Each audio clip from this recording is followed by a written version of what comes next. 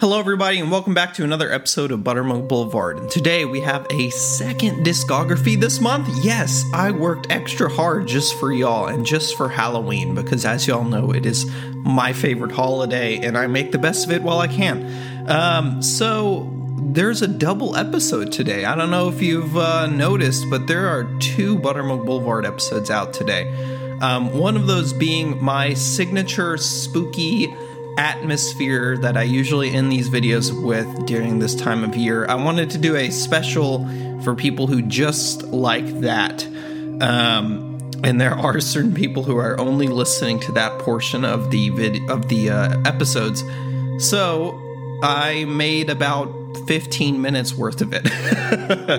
So it just kind of scatter kind of everywhere. It's not like one cohesive 15-minute spooky atmosphere. It's just you're getting little segments. I tried to split it up every couple of minutes to be like, okay, now here's this one is themed after this, and you'll kind of see that I themed it around slashers specifically, with some of the sound effects and stuff, and making the actual music on my MIDI keyboard based on kind of those slashers. And so, yeah, listen to it, and you can tell me which ones you think was which, because I don't really know myself. But, yeah, so today we do have a discography for you. I have been balls to the wall trying to finish this for today, and just doing my utmost to make sure it's as consistent as I can be with the other discographies.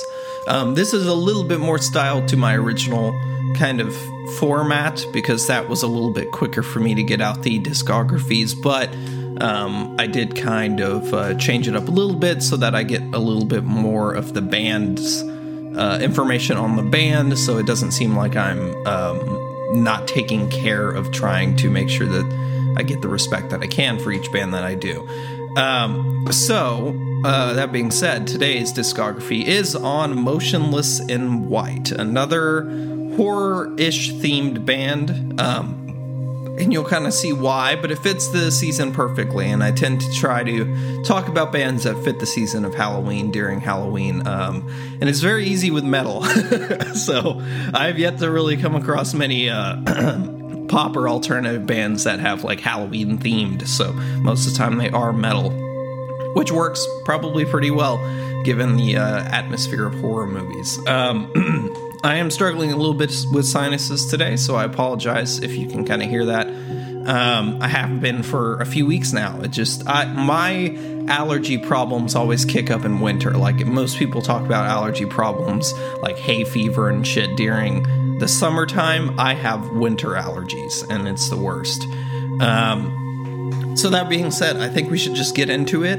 I've already probably said my piece at this point. If you're new to the podcast, welcome. We're a podcast that talks about everything music amongst other things. And if you're an existing member, thank you so much for continuing to check out the episode and the channels.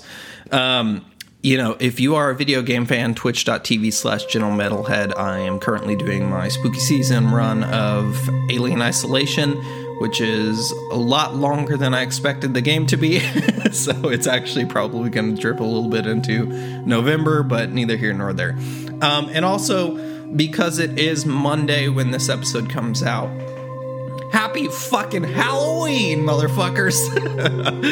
Man, happy Halloween, man.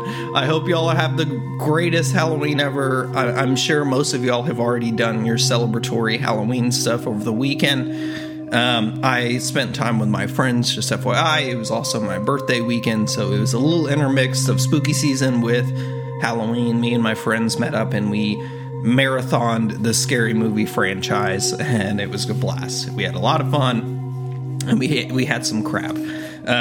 Wet crab out of a bag, so there you go. Anyway, guys, let's get straight into this discography, waste no more time. Let's talk about Motionless in White. Motionless in White was founded in 2004 in Scranton, Pennsylvania. The band was formed by original and current singer Chris Motionless Cerulli, Angelo Parenti on drums, Frank Palumbo, I'm probably pronouncing all these things wrong as usual, he played the guitar, and Kyle White on the bass.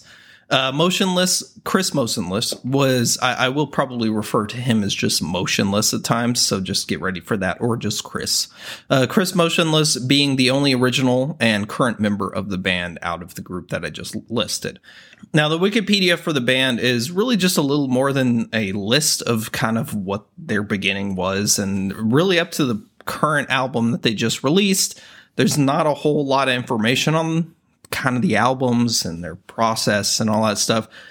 So I'll try my best to make this a little bit more narrative for y'all, just giving you a heads up ahead of time. So before becoming Motionless in White, the band was originally known as One Way Ticket, before changing their name to When Breathing Stops. In early 2005, the high school band decided on their final name, which would be Motionless in White, and released their first self-distributed demo.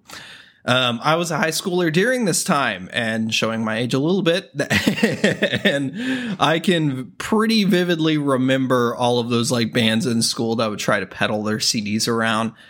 Usually they were mixtapes, to be honest. That's kind of like, I feel like that time frame in the early 2000s was very popular for the beginnings of rap becoming the powerhouse it is in current music, if that makes any sense. Like, rap has always been famous, like since even the 80s and 90s and stuff. It's always been a big deal, but like, I don't know if it was necessarily like the trending genre, if that makes sense. But currently, like people like Meg Stallion get on Oscars, and you see him on the Grammys, and you see him all the thing. Those like rap artists are huge names now, where some of that used to be just kind of, small time stuff that became very famous. Neither here nor there, but I feel like the 2000s with people peddling their mixtapes, that's probably how a lot of the artists that we know today became so big. Now, there's a lot of member changes with Motionless in White, so kind of bear with me. But in the same year as their mixtape, so to speak, but in the same year, the band added keyboard Josh Balls, I believe, or Bowles. Frank Palumbo took over his bass position as a result, and the band brought on Michael Costanza and Thomas Bell for the guitarist roles. Now, prior to this, Chris Motionless was the second guitarist in the band, now taking the role of sole singer, and I don't believe he plays guitar anymore, as far as I can tell. Maybe at home, but not for the band, as far as I know. Okay, so with the seven-member band, Motionless played some local gigs. I assume one of those being a local gig called The Staircase. I couldn't find it on Google or anything to confirm if it's in Pennsylvania or Scranton, let alone. At this show, there was a recruiter named Zach Neal of Masquerade Recordings. Neal, enjoying the band's sound, signed the band to Masquerade, where the band would record their first EP in 2007, The Horror, spelled WHORROR. I won't be reviewing The Horror here, but when I researched this band, there's a lot of longtime fans, especially on Reddit, that include The Horror as being like their number one album. And a lot of people kind of see it as a studio album, even though it is just considered an EP on paper. But when Googling the record label, Masquerade Recordings, there's only about 22 records that they ever did, as far as Discogs.com is confirmed. And my research seems to indicate that beyond 2010, the label is really no longer a thing and is currently listed under the Warner Records label list of properties that they own. The band did go on tour to support the horror, and in the meantime worked on a new album or new EP, their second EP, released in 2008 called When Love Met Destruction, which was reportedly recorded at Zach Neil's home, the guy that recruited them. Neil was able to get the band added to the 2008 Vans Warped Tour. Remember that? Remember when the Warped Tour was a thing? I went to one of those once and I saw POD, and you know where it was? In the parking lot of a mall. Literally a parking lot of a mall. That's where the Vans Warped Tour was holding their thing or whatever. There's a bunch of kids like... the mall, where I live, the mall at the time had like an X Games park inside the mall. So it was a really big like hotspot for skaters at the time. So they had like a ramp built and stuff, but generally speaking, like it may have been like 700 square feet of a venue. Like they had like a half pipe ramp. And then they had like the little area where you can stand. And it was the smallest concert I think I've ever been to. And POD was playing there. It wasn't good. I remember it fondly, but it wasn't a great festival. But anyway, so he was able to add the band to the 2008 Vans Warped Tour, which garnished the band quite a bigger following, catching a lot of the attention of Shawn Mike, lead singer of the band called Alesana. Never heard of them. And he offered to, the lead singer Shawn Mike, he offered to manage the band as well. The band apparently has 5 albums of their own, Alesana does, with an additional 3 EPs. Around the same time as this, Zach Neil was contacted by Bob Becker of Fearless Records and subsequently signed the band to Fearless after negotiations for the band's contract. Wikipedia has a lot of production and contractual information and less about the band. It's probably more than you'd expect from some of the discographies I've done, because this is probably the first band that really outlines their kind of contractual shit with Fearless and all that stuff. But anyway, following the signing to Fearless Records, we kind of get into the first record. So before we do that, let's talk about tone.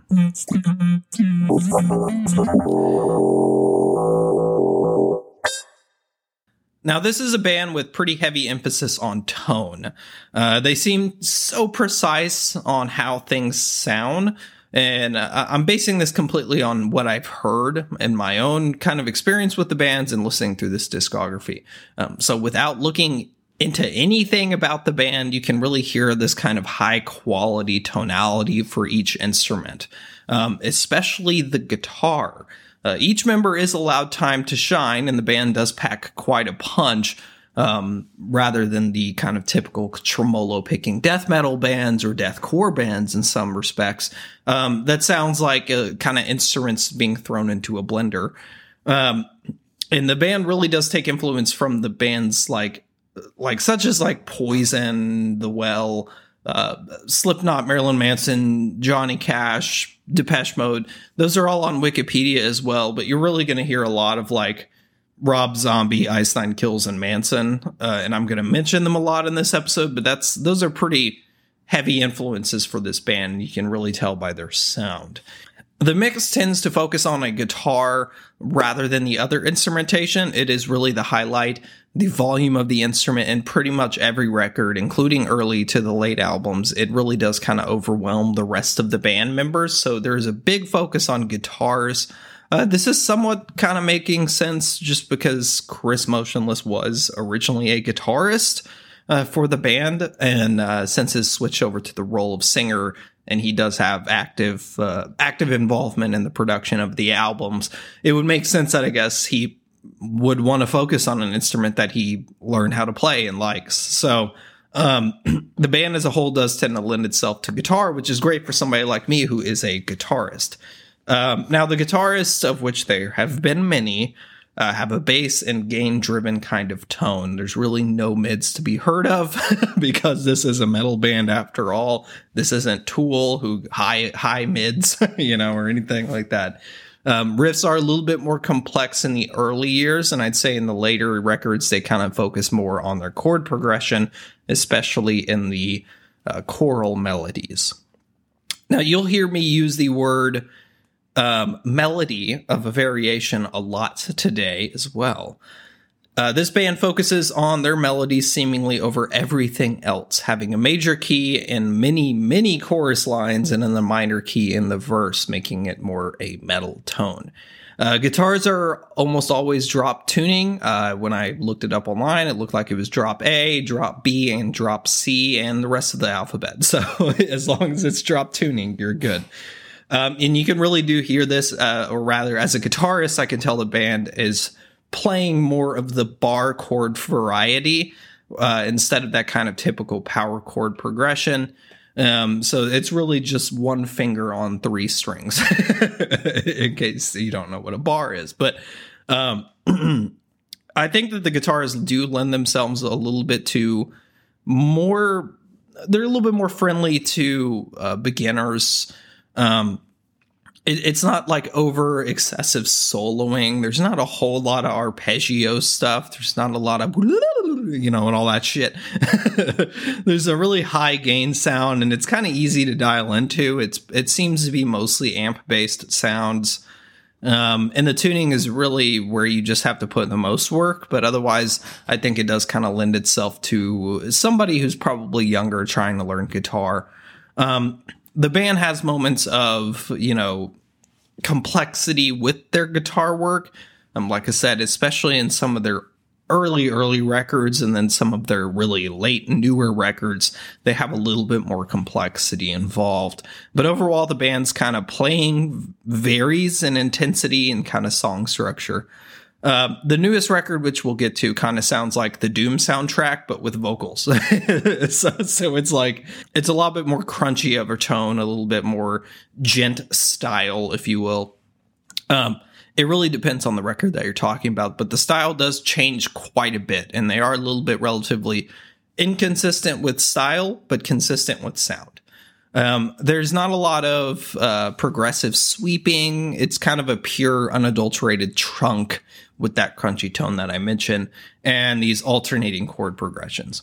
I can't really pin down exactly like the guitars, and it's hard because there's not really a consistent member of the band outside of Ryan Sitkowski, who is mostly playing ESP-styled guitars, but because there's so many different guitarists in the bands that have gone in and out, it's kind of like Ice Nine Kills in a way, where there's been a lot of past members. So when you look up at a quip board, there's like 7 people listed, and it's like, I'm not going to go through every single one of them. But if it's not ESP, I saw Ibanez a lot, so there you go. And it makes sense. Most of the effects do kind of sound more like plugins, I think, than actual effects. This is more of a modern band, so the effects are probably more plugins, like computer-based effects, rather than something like, a pedal board. Now, there are effects being used, of course, mostly distortion, I would say. Probably an EQ pedal, if I had to guess, to kind of dial into the specific sounds of the album. That would help if they're using more of a digital style of effects. They probably got a tuner pedal as well, because they tune a lot to different things, unless they just have a stack of guitars and they're switching out every song. They'll probably have a whammy pedal as well to drop into some of those tunings, is my guess, because there are a lot of metal bands that instead of sitting there and trying to tune on the fly, they're just, they have a whammy pedal and it's dropped to one of the octaves. Now, when I saw them live, personally, I did not notice any pedals on stage. Their stage seemed to be themed after Halloween when I did see them, meaning it's either, like I said, completely plugins, or the guitar tech backstage is turning on and off the variety of pedals they might have. Now, don't get me wrong, the guitar is amazing in every regard. It's not complex, but we've covered our fair share of bands without that unnecessary souling. It does nothing really to change the quality or talent of the guitarists. especially since this is a band that changes styles so often. If nothing else, it kind of shows the adaptability of the guitarists. So basically, it's Rob Zombie without the John 5 flair is the guitarist part of this band. Okay, so the bass guitar is really the disappointing part of Motionless, I would say. My most disappointing part of Motionless in White is their bass sound. I'm not much of a bassist in general, but you do kind of notice when it's there or when it's kind of turned down or kind of thrown to the side. We've had bands with really, really intense bass musicians. We just talked about Typo Negative that seems to put a focus on the bass sound. But Motionless is really not one of those bands outside of like a few exceptions, but mainly out of the like Graveyard Shift album. The bass is just generally kind of boring, quality of sound. Yes, it's amazing. It's fun. It has this guttural kind of vibration in your chest. It is granted, only bassists say that it's easy to hear a bass guitar, but generally speaking, especially in metal music, it is difficult to hear a bass because of all the other instruments involved. And the bass is it is almost the texturing of a song, but it's a necessary texturing. So it is difficult to hear oftentimes, but it's easier because you have your chest vibrating when you hear a song, as Motionless does. So it is in there. It is present. You can feel it. You can feel it in your chest and your throat. But that's kind of the bass. And generally speaking, I would say that the bass has kind of a velvety tone. It's gritty, kind of like a popcorn ceiling, where it is a smooth ceiling, but it's got popcorn on it. Not like actual popcorn. It's just FYI for people who don't know. But I don't know, I don't really know what that analogy is, but it really is the first thing that comes to mind. I think maybe a better one is like Whiskey. It's kind of smooth with a bite. There you go. Songs like Voices, I think the bass really stands out, getting kind of some of those soloing kind of moments in the song. But in reality, with like Devin Sola and Justin Morrow's era of the bass, which are more modern, there's really just kind of one tonality and not a lot of experimentation with the bass. It just kind of takes a back seat. Otherwise, based on the Wikipedia of the band, it just kind of trades off the bass position. There's a lot of like, okay, we need a bassist for this. Here you go. You do it. You're doing it today. It just seems like oftentimes Ricky Olsen, the rhythm guitarist for the band, is credited oftentimes with the bass position as well. He did start as a bassist with the band and then moved over to rhythm guitar. He's also a consistent member of the band for the most part. But the instrument doesn't really shine in the band. It doesn't really get many standout moments. Watching bass covers online, from what I can tell, the bass is really just following the chord progression of the guitarist with a lot less strokes. It's pretty common. It's not unheard of, but it doesn't really experiment a whole lot. If the guitar hits 6 chords, the bass might hit the same chord once and just kind of let it ring out. While it doesn't sound excellent, it is still a really necessary instrument for their sound, and they do include it in every record. So at the very least, they give it at least that much respect. I would say some of their later records, later as in more recent records, do have more consideration for the bass than their early stuff. But while it doesn't lack a punch, there's not really much else to talk about it. So let's move on to the drum seat. Now, the drum seat has been filled by 3 different people. From 2004 until about 2012, 2013, it was Angelo Peretti, the original drum man on the band. After he left, he was replaced by Brandon Richter for about a year until they brought on Vinnie Morrow, who from 2015 until now occupies the drum spot. This is the less equipment discussion of this one, I believe. For so far, if you couldn't tell, I didn't really mention a bass guitar in the bass section. I won't be doing that for drums either, because there's not really much to talk about with equipment, especially when there's 28 members of the band. But overall, the drums are odd. Not to really take away anything from the artists themselves, but kind of those early records suffer a little bit more from being off balance. Early recordings of the drums, they were complex, and some of them were really perfect for the song. Kind of pull in the bass, I would say, for the songs, and they do kind of follow the guitar rhythms, but yeah, it's not complex to that degree. And even more similar, they kind of take a back seat, kind of like the, pun intended, like the bass guitar, where it's just kind of an afterthought. It feels like an afterthought, even if it's not. Especially with the mix being hyper focused on guitar and vocals. They are extremely muffled, seemingly overwhelmed by the rest of the band, as I said.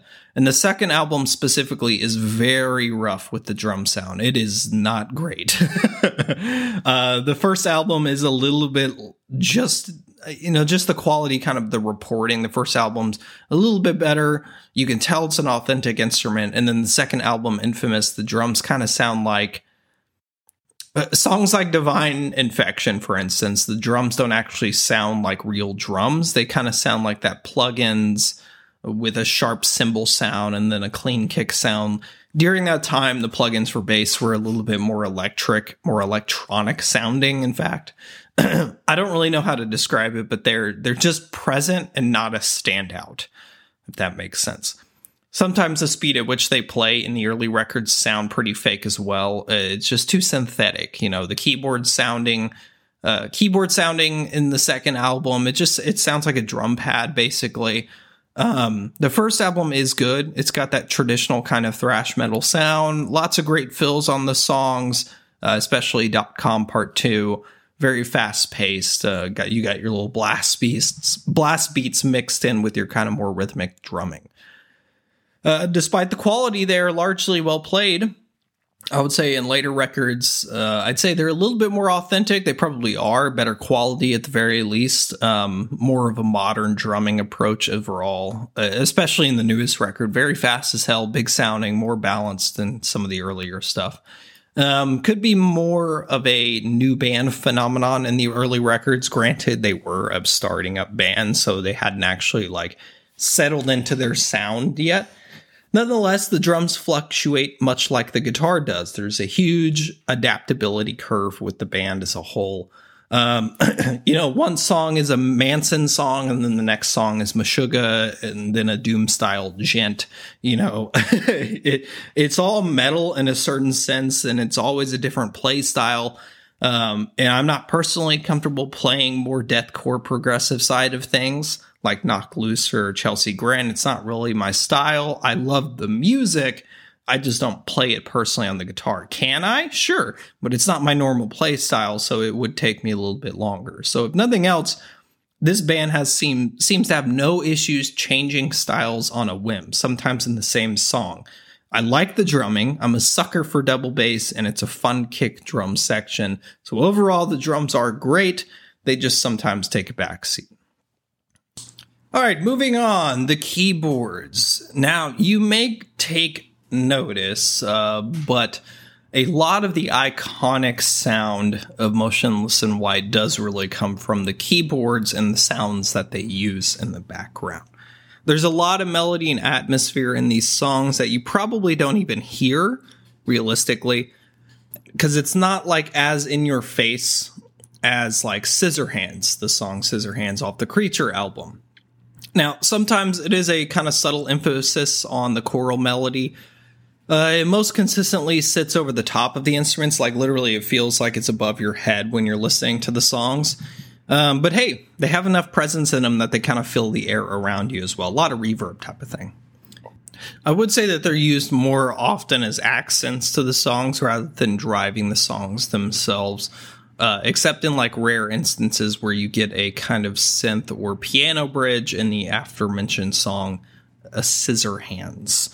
That song also, fun little calliope. It's got that circus sounding instrument, part of which is really just building a scene. And that's kind of what the keyboard is meant to do. It's kind of building the atmosphere or the story of whatever that song is. There's songs like Sick from the Melt, where the synth is so prominent, but not overwhelming, and sometimes it's like just unnoticed entirely. It's just used as an accenting kind of instrument. How does a prominent instrument also be unnoticed, but also essential? I may have described like most keyboardist jobs in general, because that's basically what keyboardists are, unnoticed members of the band. I think bassists might sympathize with that idea as well. But sometimes it's a keyboard, and sometimes it's really just like an effect in the post-production. Don't ask me to specify which one the band is using when, but it's a lot of compositing of like computer sounds with the keyboardist's job as well. Especially in the more recent albums, there's like no keyboardist credited at all in the more new kind of records. It's mostly MIDI sounds. It's still effective either way.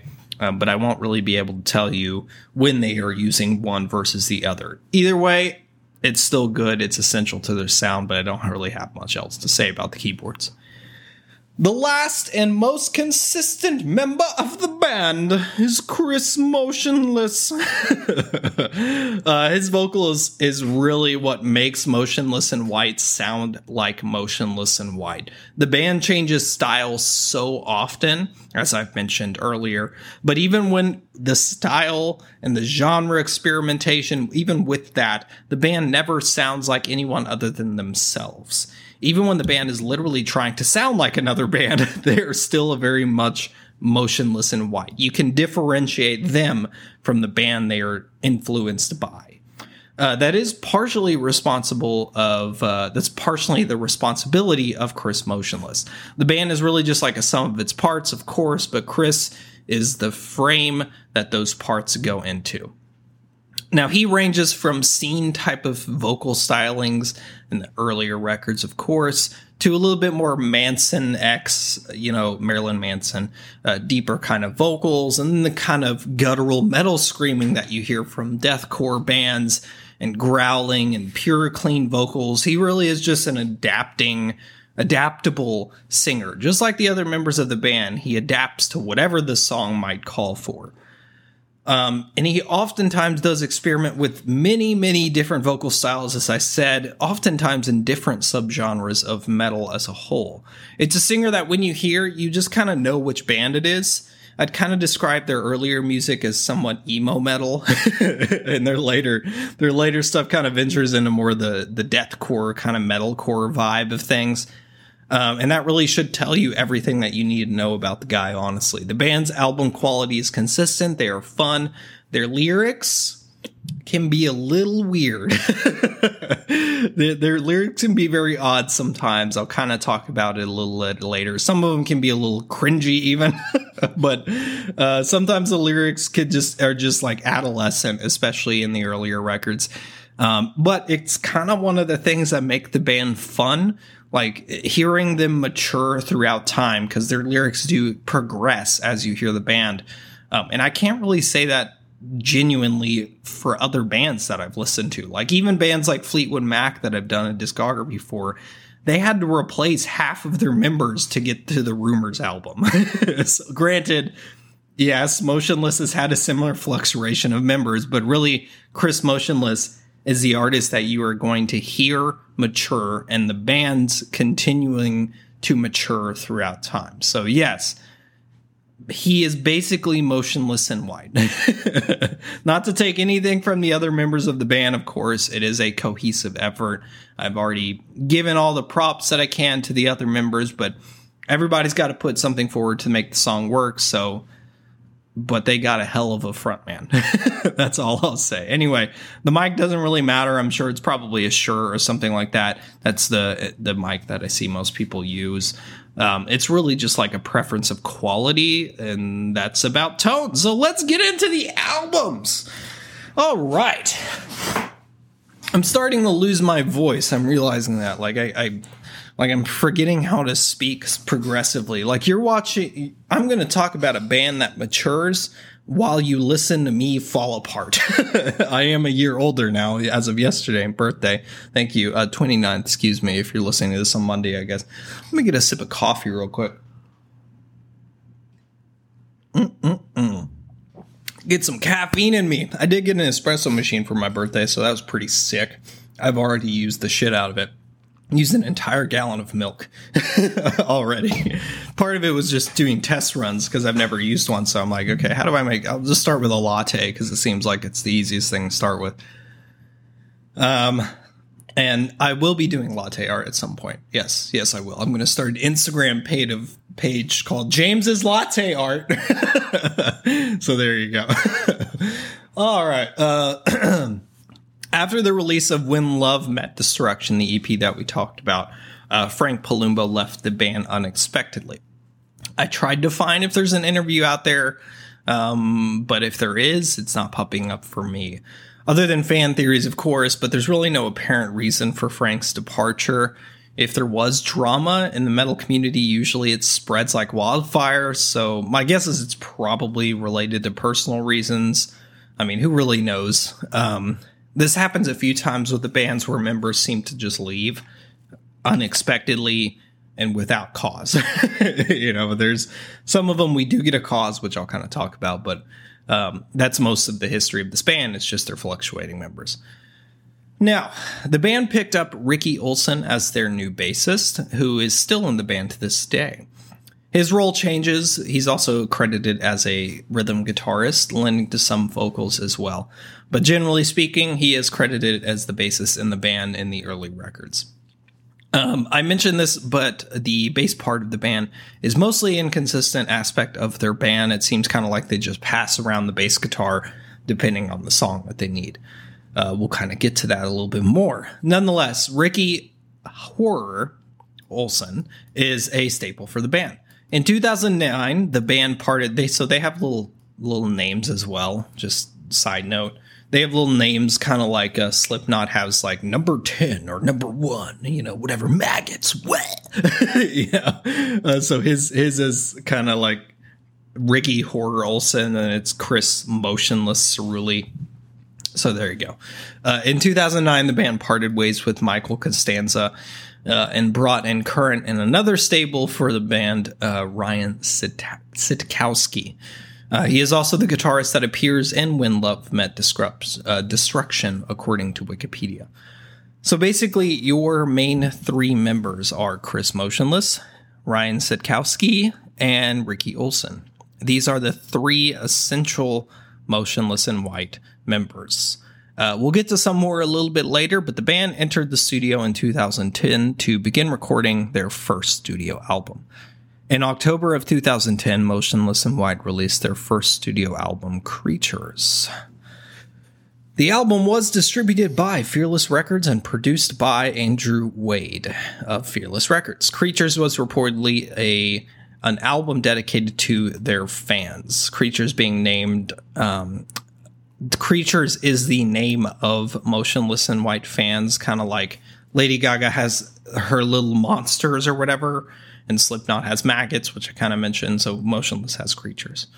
Clever marketing strategy, to be honest. It kind of makes your fans feel connected. What do y'all want to be? My little syrups? My little pancakes? What do y'all prefer? But other than the release,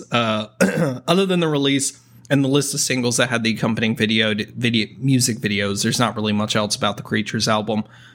Creatures received largely positive to middle-of-the-road reviews.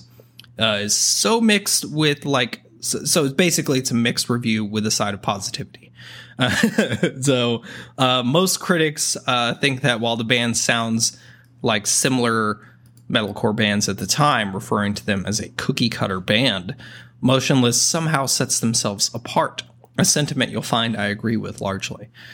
Creatures debuted at number 175 on the Billboard 100 chart, which is amazing for a largely unknown band. Getting on the Billboard alone is a very significant feat. So getting 175 on the Billboard 200 chart, great. I think I may have said 100 on accident. Anyway, lastly, the original album is about 44 minutes long with 12 songs. And the deluxe version of the album features a cover of Rob Zombie's Dragula and 2 remix songs, which is about 58 minutes long. Dig through the ditches, burn through the witches. Yep, you got it. Now, this music taste, Creatures, is not the kind of music I am I typically listen to. I never really have. I've never really fit in the, and I'm kind of quoting this emo. Emo, referring to music as emo is somewhat derogatory. It's kind of it's like a self-proclaimed title. I used to refer to it as just skater music in the early 2000s, and I'm grown enough to realize that it's now basically called metalcore.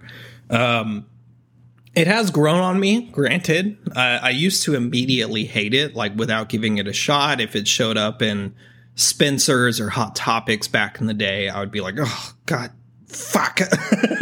But anyway, it's kind of like country music for a lot of metalheads. Like the scene and emo genre of music, I was just not having when I was younger. Now, I actually can like some of it because I've grown. But anyway, I'm at a point that I'll pretty much listen to anything and listen to enjoy rather than being overtly critical immediately. You can actually thank this podcast for a lot of my maturing musical tastes. I'm getting a little bit more experimental in what I listen to. My album reviews are like 300 albums that I listen to in the year. And oftentimes there are albums on there that you never would expect I'd listen to, knowing this podcast being basically metal centric, because it's what I like. Now, I'm still not 100% on this type of metalcore. It's kind of like Ice Nine Kills' early album. Kills is a hard word to pluralize because kills. Anyway, so this kind of metalcore is kind of like the early Ice Nine Kills records. It feels a little bit different. It's uniquely adolescent sounding in nature. But that being said, I actually really enjoy Creatures. Like, this is a very solid album. It feels like a very modern album that kind of came out in 2010. The breakdowns are really juicy and it's hard hitting as kind of modern deathcore sounds sometimes. And the guitar parts are really melodic. The chord progressions as a whole is very melodic. It's a very melodic sounding just album. It puts a lot of emphasis on melody. And it kind of reminds me of Ice Nine Kills. They have a lot of focus on the chorus and they tend to do amazing chorus lines, which are very sing-songy. But the guitar does have similar habits to the drums in certain ways. Chord progression that often fills with like an occasional fill, like a solo or an arpeggio here and there. And this kind of carries into the next records, but I think that this band kind of shows a lot of maturity in their records, where some bands really don't. They just kind of maintain the same sound. I'm getting a little bit ahead of myself, but there's a lot of fun songs on this record. The album is bouncy, worthy of neck pains from consistent headbanging. Every instrument is on point, and the entire album is just is a fun time. Songs like We Only Come Out at Night has some stellar drum portions. There are 2 breaks in the songs that are silent but deadly killers. The band really giving a drummer a moment to kind of carry the song to the next chorus. It's a really good song. Tight, nice, great. It's amazing. His combination of stabbing snare hits and double kick drums got me instant stank face. So it's a good way of building excitement generally. The whole album features songs that excel at building to a climax. So the band really does keep you on the toes, and I'll kind of bring this up along a lot, but at any point a breakdown could drop, and Chris will bring out his little growling vocals that metal is known for. It's really just an abrupt change, too, that there's no transitional things. It's just, oh, we are in a breakdown. It's that kind of thing. But then again, what this band does so well up to the new 2022 album is building tension. It feels like a breakdown is coming at any moment. It's like a band. This is why they make for a good Halloween band, because it's kind of like horror movies. There's like a tense moment. There's that anticipation of a scare. It's a tense moment right as you enter the haunted house, or before you are, when you're in line you're next in line, your heart's racing, you're gearing up, you're trying to mentalize the fact that you're going to get some jump scares soon. So there's a lot of crescendos, and there's a lot of fade in effects and stuff and posts for different kind of songs. It's kind of a way of building that tension constantly. So in a way, you're always prepared for the breakdown or the fun melody that's in the chorus. And that does carry into the other records as well. They have that kind of unpredictable feel, and it kind of keeps you guessing. And it's fun. It's a fun way of keeping songs fresh. So anyway, also, how immaculate a misconception as an opener. Oh man, it's great. Literally the first track on the album, they open with, "What the fuck?" It's fucking great, dude. Anyway, let me get some coffee here. I feel my voice disappearing from me slowly. This album is the most metalcore-ish album of the discography, I think. They are in the metalcore genre, but I don't know that I would consider them necessarily metalcore. It kind of depends on which song you're listening to. But it is the most metalcore-ish album on the discography, and it isn't my favorite, despite it being an excellent record. I do enjoy every song, and yes, you heard that correctly.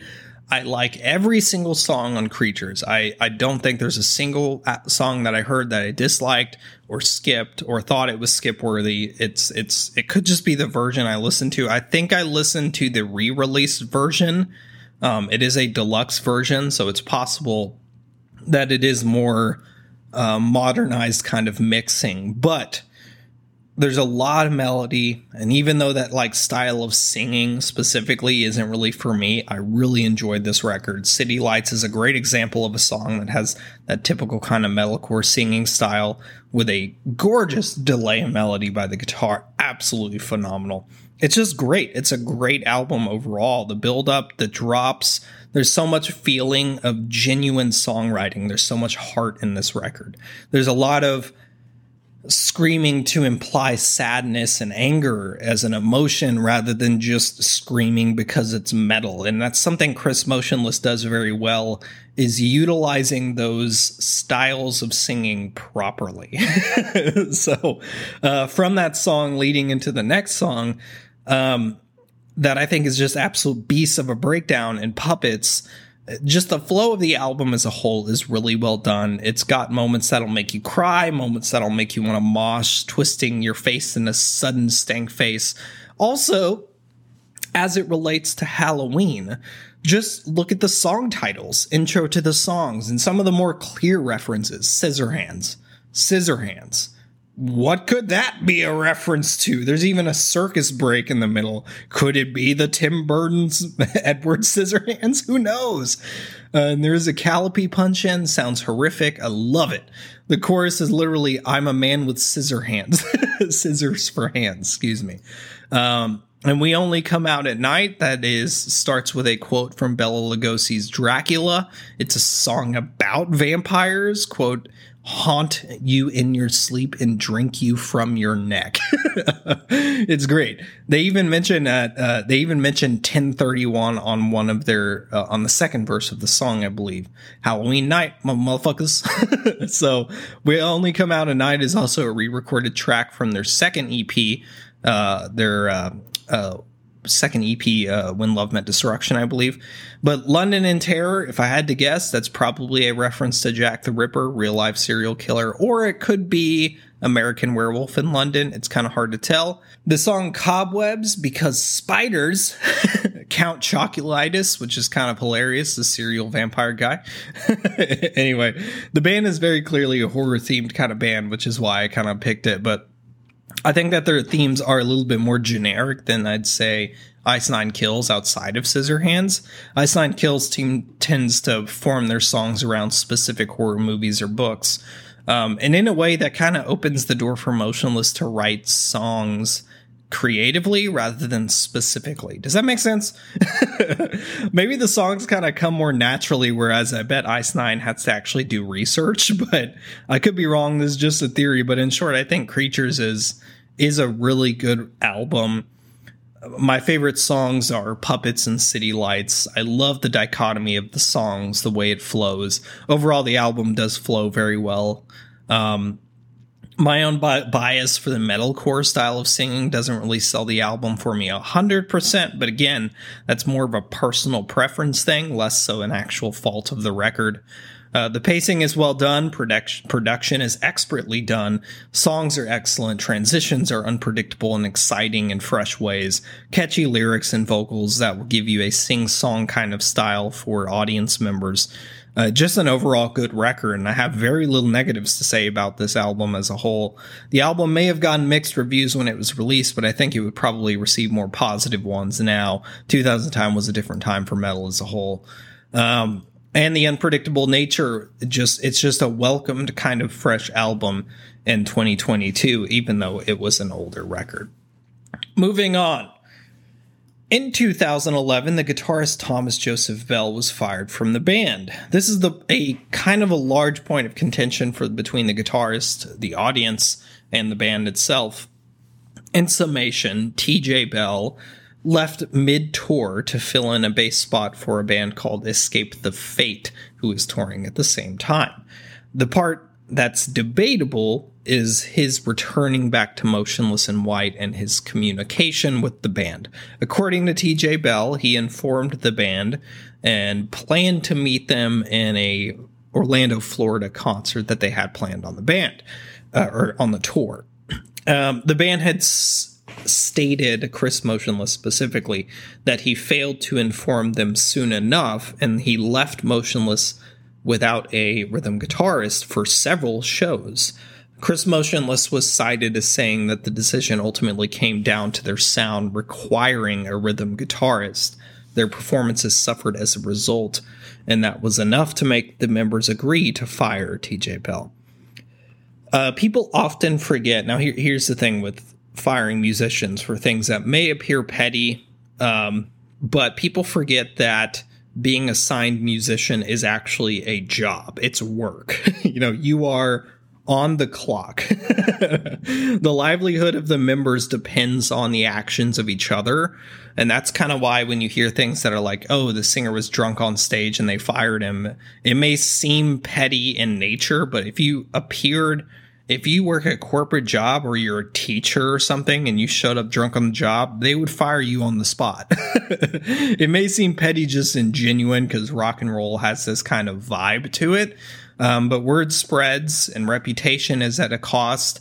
If you ruin if there's one bad show that the band puts on, like a really bad show and it sounds off, it will spread. Word spreads and then the band becomes that.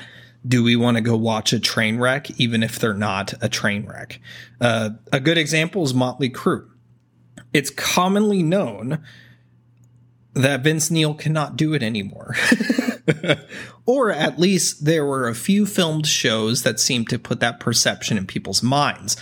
I don't know if Vince Neil can do that. I don't know if he can sing really well. Maybe one show he's amazing and then the next one he's terrible. It usually depends. They are back to back, so they're not always consistent. That probably affects ticket sales as well, having a perception in the mind of people because of an occasional filmed concert with poor vocals. And concerts really are like the main source of income for touring metal bands, so you can kind of see why those small, minute, common rumors that spread can have a problem. So I get it. If you don't show up to work, it gets you fired. So next time, maybe put in your PTO in advance if you were part of a band. So anyway, granted, I wasn't involved. So obviously there is still a dispute that is left to them. It's between them and it has nothing to do with the fans. Only they know. It sounds like a big miscommunication rather than anything else. But anyway, after TJ Bell's firing, Olson took over the rhythm guitarist spot. The rhythm guitar being a little bit more essential to the sound of the band rather than the bass, which is kind of evident as to what I said as well, is that the bass tends to take a backseat anyway. It isn't good for Absolutely. Okay, so they auditioned bassists in order to fill that spot while they were on tour. They ended up hiring Devin Sola, known as Ghost, to fill that spot. In 2011, the band hired him officially to the band. All that behind us, the band entered the studio again for another record. Hiring the producers of Jason Sukoff and Tim Skold, the band searched for a different kind of style from the Creatures album. Tim Skold being known for collaborations with Marilyn Manson, which will influence the sound of this record, and Jason Sukoff being a known music producer for many bands, including Trivium, Black Dahlia Murder, All That Remains, and August Burn Red, to name a few, during the time of the release of this album. So, in November of 2013, Motionless in White released their second studio album, Infamous. Infamous is a different album for the band, abandoning their medical sound? Medical metal? Abandoning their metalcore sound in favor of a more gothic metal, industrial metal tone. Wikipedia cites many influences that seem to shape the sound of this band, including Slipknot, Marilyn Manson, Nine Inch Nails. I don't really hear a whole lot of Nine Inch Nails, but whatever. Rammstein and Rob Zombie, to name a few. The aim here was to expand the band's sound rather than having that kind of generic, quote-unquote, cookie-cutter approach that I mentioned earlier from critics. Critically, the band mostly received positive 4 out of 5s for Infamous, and citing the album ambitious and often quoting that the album sounded like Frankenstein's monster of a record. And for the band that derives their aesthetic over horror genre as a whole, especially generic horror like spiders, that's probably a big compliment, referring to their albums as Frankenstein's monster. Infamous charted at number 53 on the Billboard 200. Again, extremely high considering this is only their second commercial album. Metal's more popular than you'd think. So the album's original release featured 12 songs and sat at about 46 minutes longs. See, I'm telling you, I'm losing it. You're watching my mental do I need to say more? Literally, as evidenced by. So, the deluxe version in 2013 is 72 minutes long. So it features 6 additional songs, mostly remixes. There was only one original song called Fatal. Okay.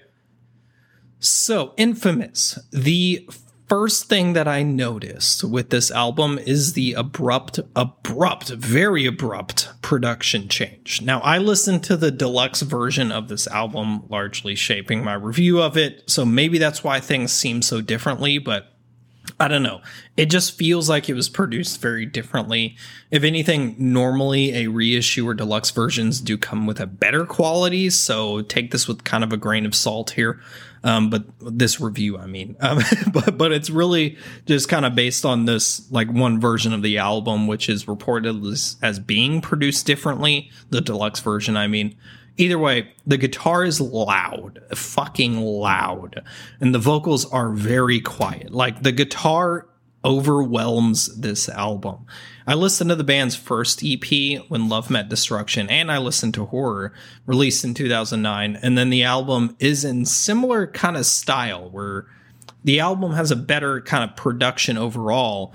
There's better songwriting, the actual structure of the instruments and the mix is very similar.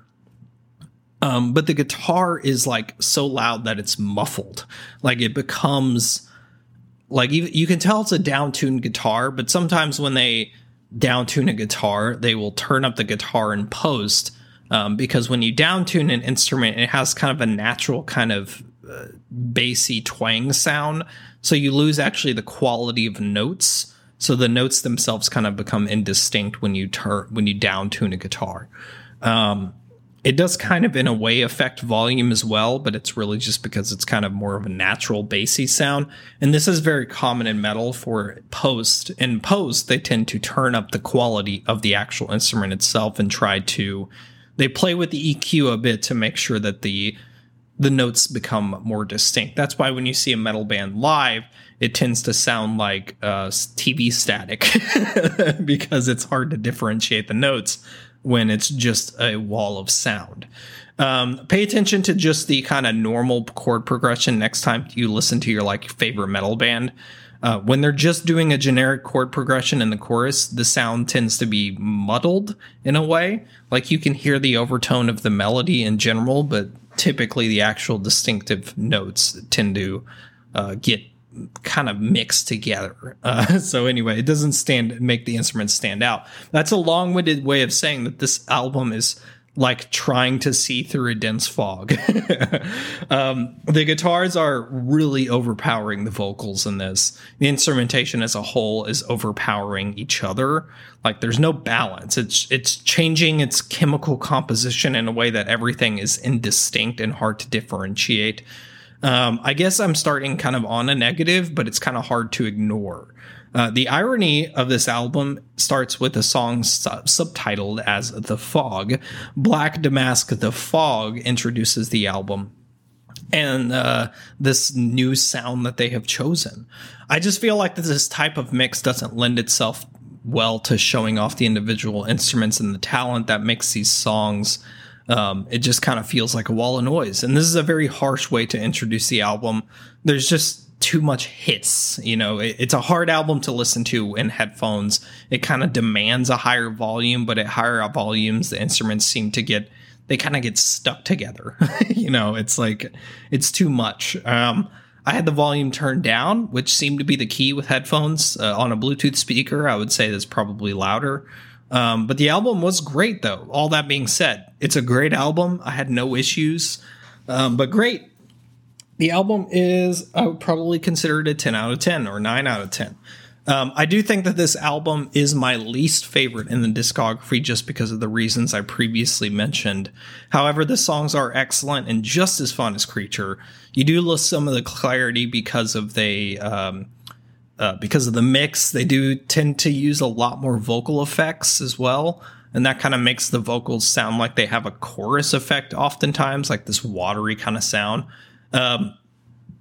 One day they'll make a headphone 4 or Spotify will add like a EQ setting. So I can edit the actual album's quality to my liking. That would be great if they added EQ settings to some of these streaming sites. If I can do it on Twitch and on Xbox, I should be able to do it on Spotify and Apple, right?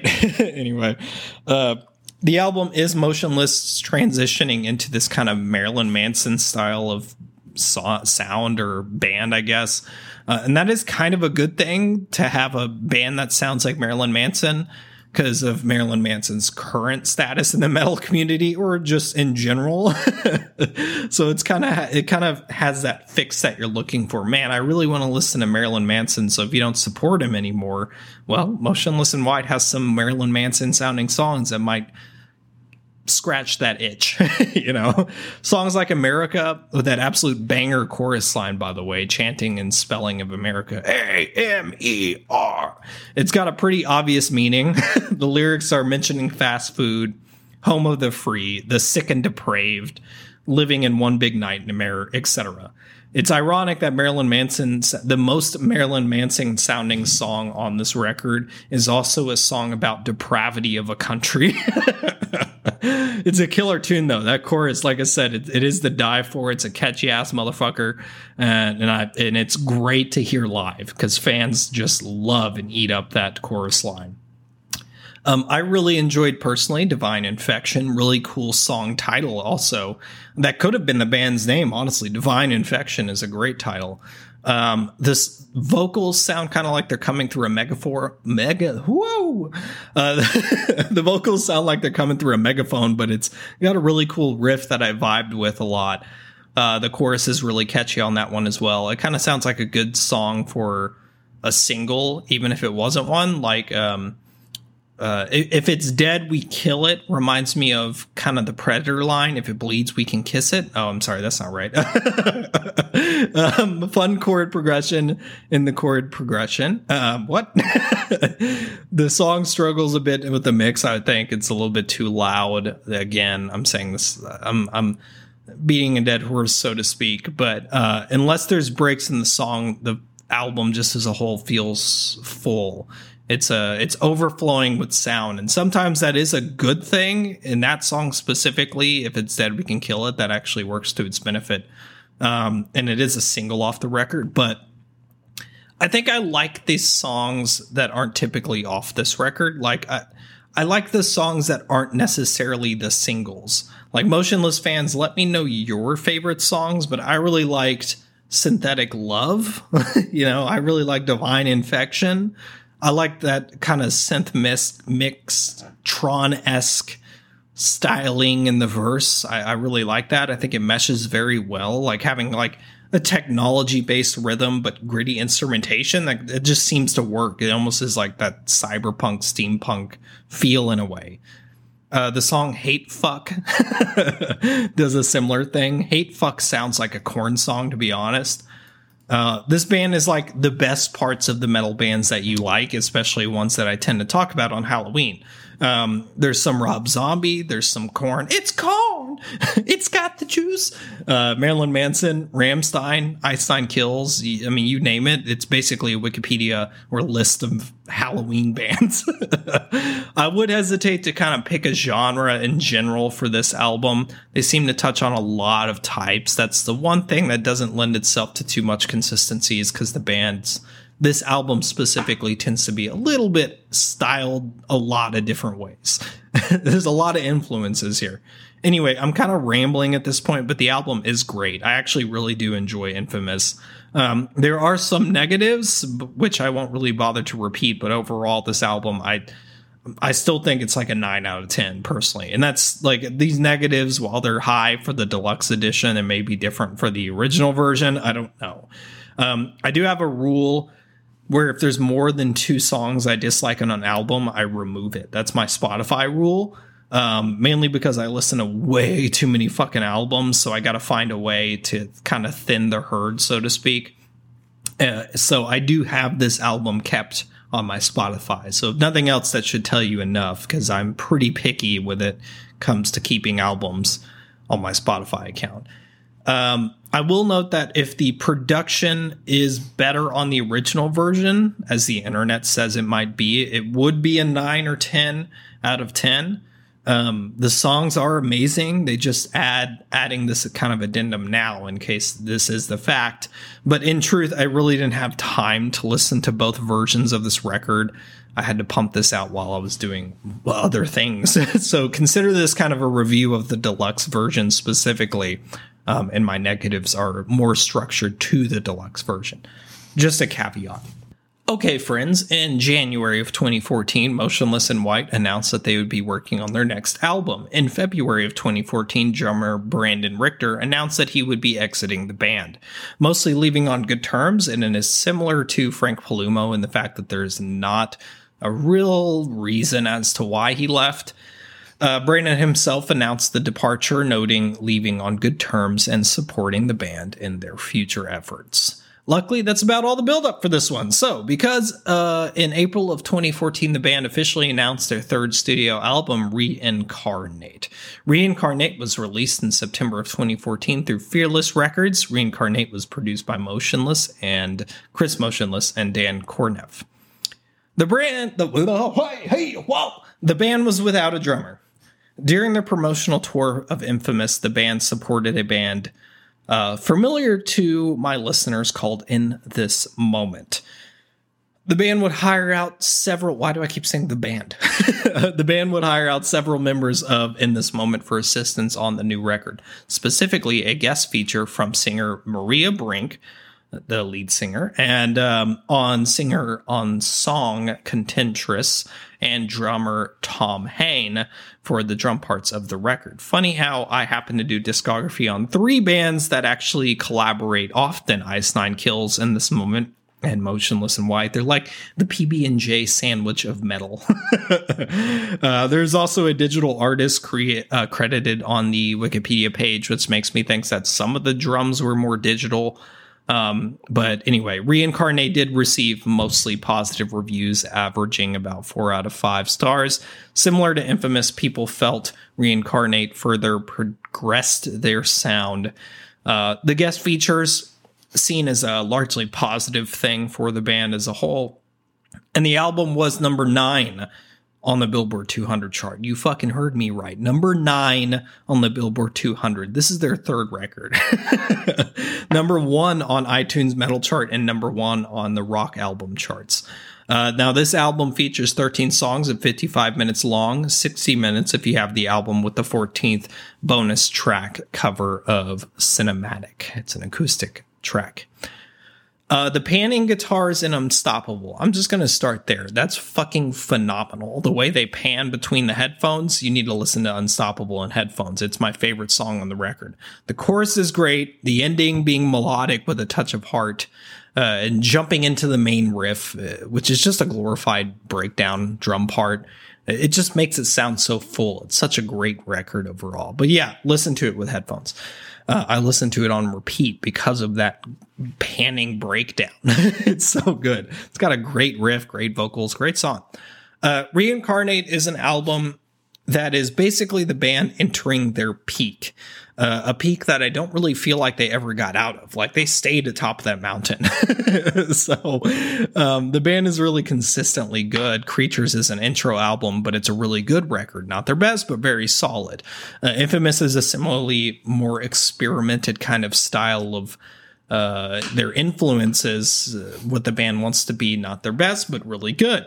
Reincarnate is the first album I feel that the band is kind of becoming themselves. You know, they're exercising those influences in the song still, but they're writing without the need of those influences. So I'm not sitting here thinking, oh, this is a Nine Inch Nails song. It's not taking me out. Each song kind of stands on its own without the need to rely on other sounds created by other bands. In a way, I'd kind of describe Infamous as an homage to the bands that they like, and then Reincarnate kind of feels like a step up past Creatures. So really, this feels like the second album. The natural second album.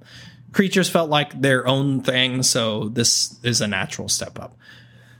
Reincarnate adds an extra layer to the band, bringing in fresh feeling and a new pair of underwear and socks. So you already know what socks feel like, but there's nothing like getting a new pair of socks. You know what I mean? Or maybe shoes. Shoes is a better analogy. Fresh. That's how Reincarnate is. What am I saying? The album is brighter than Infamous. It's a better production overall. The mix is very well done. None of the instruments kind of overtake each other. Everyone kind of gets their opportunity to shine. When they bring in some of the more synth effects that they used heavily in Infamous, and the same degree in Creatures, they use it a little bit more appropriately to kind of fill space and add transitions and build that tension that I've mentioned before, like in a horror movie. There's something a little synthetic sounding about the guitars. They cut off a little bit too cleanly for a reverb heavy sound. It's more than just like a noise cancellation or a quick mute of the wrist. It sounds more mix related. You kind of notice this in Death March a lot. During the chorus, that kind of jumpy, jittery guitar riff. While it's really cool, you can kind of tell that this album was heavily edited. But to my point, it's used a lot better than most bands who are trying to just be clever, you know? Death March is a great opening song, as it delivers kind of a taste of the whole album. It's like a charcuterie board or like local beer flights. It kind of gives you a chance to hear all aspects of the album you're about to hear before we get into the actual main course of the record. One thing Reincarnate does amazing is the drums and the bass. Overall, the bass, not just the bass guitar, but even the guitars have an element of kind of an increased bass sound. It's balanced, so it doesn't overwhelm, but rather it pushes the song into your chest rather than kind of sitting idly in the ears. You physically feel this record. It's got a punch that every guitar strum and kick, drum, kick, hit or whatever, you feel the bounce. It's like a plane landing on the tarmac. You feel everything that these songs have. And all these kind of positive ideations come to fruition in the song Reincarnate, the title track, and a huge song for the band. In a way, this is a band musically reincarnating still themselves, but something new also. I can use pretty words when I want to. Reincarnate is one of the top songs by the band. It's an absolutely amazing song. It mixes all the elements we know from the band, kind of like Death March in the regard that it's a verse with a really fun synth section, that Manson style of singing that Chris Motionless is doing. Reincarnate has an absolute fire riff. It's just, especially in the ending of each verse, like leading back into the verses and chorus lines, it's just a really catchy ass motherfucker. It's a recipe for kind of like a perfect song for Motionless in White. It's got a great breakdown as well. Not chunky, but it does keep going. And they kind of meld the chorus progression into... They meld the progression of the breakdown into the bridge. And it's very, very well done. The song Dark Passenger, just throwing this out here randomly, that clicking effect is very odd. I love the drums, the double bass, the guitar galloping combo is to die for. The song Contemptuous featuring Maria Brink, the frontwoman of In This Moment, a band I've covered a lot on this podcast. I believe the two have a really good relationship, kind of like as friends, like they collaborate often. When I first saw In This Moment, Motionless in White actually opened up from In This Moment. This was around Motionless in White's fourth studio album. We'll kind of get to that as well. And this album, Ritual for In This Moment. Great show. One of the top concerts I've attended. Great lineup. All the bands were perfect, but Chris came on stage for a song with In This Moment, Black Wedding, I believe.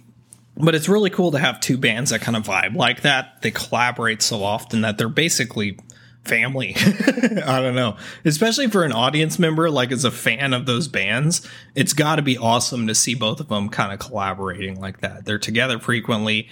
Chris Motionless shows up in the music videos of In This Moment and vice versa. And from memory, I believe he's in the music video Horror. Great song also. Contemptuous. I mean, I would hesitate to say it's a Motionless in White song. I think Contemptuous feels like a Motionless in White made an In This Moment song, especially since it's got Tom Hain on the drums. It just screams In This Moment. Anyway, Reincarnate offers a lot of melody. There's a lot of sing-songy tracks. This album tends to push that kind of choral catchiness that this band is really, really good at. Just listen to songs like Generation Lost. They mix that kind of chorus line and nu metal styling with Manson's verses and then a neck-breaking guitar. There's so much style. There's so much different, unique takes on music in this. It just got a way, like kind of like Creatures, of just building so much tension and so much environment. It just feels so fresh. There's a lot of element of anticipation around every turn, which for a metalhead is kind of the best anticipation because you know that a breakdown is coming. Sometimes both. There's usually a breakdown and a chorus. I could talk about the individual songs here, but I don't want to make this episode 3 hours long like Typo Negative. You can kind of tell I'm talking a little bit faster than I normally do because I don't want this to be 3 hours long. And there's still a lot of albums to talk about still. But speaking broadly, Reincarnate is a great album. It might be a top 3 for me. It might be my favorite album. I'm not really sure. It's certainly my favorite of the 3 we've discussed thus far. It's the album that, while quoting Ice Nine Kills, really felt like they came into their own with this album. Hey, Paul! However, there's a few albums that exist that I kind of won't nitpick here. Being more hypocritical to what I said earlier, this album does somewhat lean into the kind of like, hey, we like Rob Zombie side of things. There is a lot of influence that's still being shown in this record, so they're not entirely themselves yet, but you can hear that maturing that I mentioned. Like especially if you go album to album, you can really hear it. I often bring up movies at kind of times like this. It's like those influence tend to take you out for a moment. They ruin kind of the flow of the movie. And this kind of does a similar thing where they have so much influence. And when you hear a Manson style voice, it's a little bit more obvious. It doesn't hurt the record. It just kind of takes you out of it. Like a famous actor cameo, or hearing Chris Pratt's voice in Mario, or not having Michael Myers for the 90 minutes of Halloween Ends. What the fuck was that? Anyway, side note, that movie would have worked if it was related to the Halloween franchise. If it wasn't related to Halloween, a kid being inspired by a serial killer, it's a fun, interesting idea. But why did you put Michael Myers in it? Like, what the fuck, man? Anyway, I am on a rant today. That's enough of Reincarnate. It's a very good album. I've pretty much... after the release of Reincarnate, the band announced that they would remain a quintet and will work on this with session drummers only. That being said, Chris Motionless, Josh Balls on keyboards, Ryan Satowski on guitar, and Rick Olson on rhythm guitar, and Devin Sola on bass. That's their quintet, so to speak. They began touring to support Reincarnate until 2016, when the band announced their next record. The band simultaneously announced their departure from Fearless Records and their signing with Roadrunner Records. The band entered the studio with a new label and producer Drew Falk. Tom Hayden from In This Moment would again reprise his drummer role for the band in this record. And in 2017, Motionless in White released their fourth studio album, Graveyard Shift. Of the albums we've discussed, Graveyard Shift has the lowest critic reviews, but still has relatively high reviews at like 3 or 4 out of 5 stars. Despite the lower ratings, which out of 10, the equivalent, I guess, would be like a 7 out of 10. But most critics seem to have positive things despite the reviews, which is kind of odd. It's like those movies that everyone likes and it's highly recommended, but they still give it a 6 out of 10. Like, motherfucker, what? Did you know that The Mummy with Brendan Fraser in it only has 61% on Rotten Tomatoes? Like, what the fuck is wrong with the world? I know, fucking lowlifes. No, anyway, Graveyard Shift debuted at number 27 on the Billboard 200 chart. Fucking amazing still. Fun fact, the artwork for the album was actually part of a contest for fans. The album art was created by Crystal Johnson, and Crystal can forever associate her art with this. A pretty fancy thing to put on your resume, if I do say so. Graveyard Shift has 12 songs, 13 songs on the Japanese version of the album, and the album is about 48 minutes long. Okay, so this is the album that I originally heard Motionless in White on. As stated, it was related to a concert that I went and saw. I saw In This Moment when I first heard this band. This was the album that they had out at the time. I am not too familiar with this music until this discography, though. I've heard their new records and then this one, but not their earlier stuff. So I am familiar somewhat with this band, but not too familiar. And I am familiar with specifically Graveyard Shift, since it was my introduction album to the band. And mainly the singles. I know those singles from Infamous and Reincarnate as well. So really this band is kind of like a fresh take, but like 90% fresh. So take that as you will. Anyway, Graveyard Shift continues this trend with the band has, kind of putting out amazing albums. It's harder to find different things to say about it, bands that are consistent. I kind of ran into that with Typo Negative also. Like, what do I say about a band that's consistent? I don't like, every album sounds like the last one. Is like, how do I review this? Anyway, Graveyard Shift is on par with the last records. The band doesn't really make bad songs overall. Their style of music may not be for everyone, or just like general aesthetic may not be for everyone. They do have that kind of edgy, emo, goth vibe about them that kind of lends itself to more teenage fandom, but that's kind of face value. Their actual music writing perspective, they are very, very good. I did notice that with Graveyard Shift on my more analytical listen through, the album is a bit slower. It's still a lot punchy and hard hitting, but it's kind of more fitting that teenager aesthetic, especially lyrically. I feel like Chris Motionless is pushing more of that than anyone else. I had to use kind of this verbiage, but like it's kind of a whiny vocal. Like I don't like saying that, but it kind of feels like that 2000s skater rock or like screamo vibe. It's whiny. Whiny sounds negative in essence, but it's the only adjective I could find. So it's just not my personal taste, but it is just kind of in this record or present. Again, it doesn't hurt the album. The album is still really good. But I can see that this album being an introduction to the band may not be a great introduction for some more judgy metalheads out there. Backtracking a little bit here, yes, the album is slower. The guitars are leaning a little bit more into a chord progression style, putting more